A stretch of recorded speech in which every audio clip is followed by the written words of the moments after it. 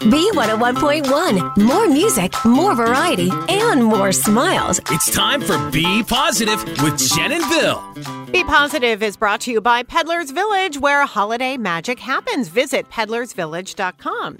Well, it's always a good thing. It's always a positive thing to support local business. How about supporting a local teenager this holiday season? This is just incredible. We have an Aston, Delaware County teen author on our hands whose book has reached bestseller status on Amazon. Yup, Elle Fox wrote Meatball and Birdie over the summer when she was just 15 years old. She just turned 16 this month. And this 36-page illustrated book is about, it's cool, the relationship between foster siblings. And it's told through the eyes of Meatball, a friendly dog, and Birdie, a bluebird who has been separated from his mom. Oh, and she wrote it to help foster kids obviously deal with all of their emotions. And you can get Meatball and Birdie online at Amazon.com. That is Be Positive. We're Jen and Bill on Phillies B101.1. This episode is brought to you by Progressive Insurance. Whether you love true crime or comedy, celebrity interviews or news, you call the shots on what's in your podcast queue. And guess what?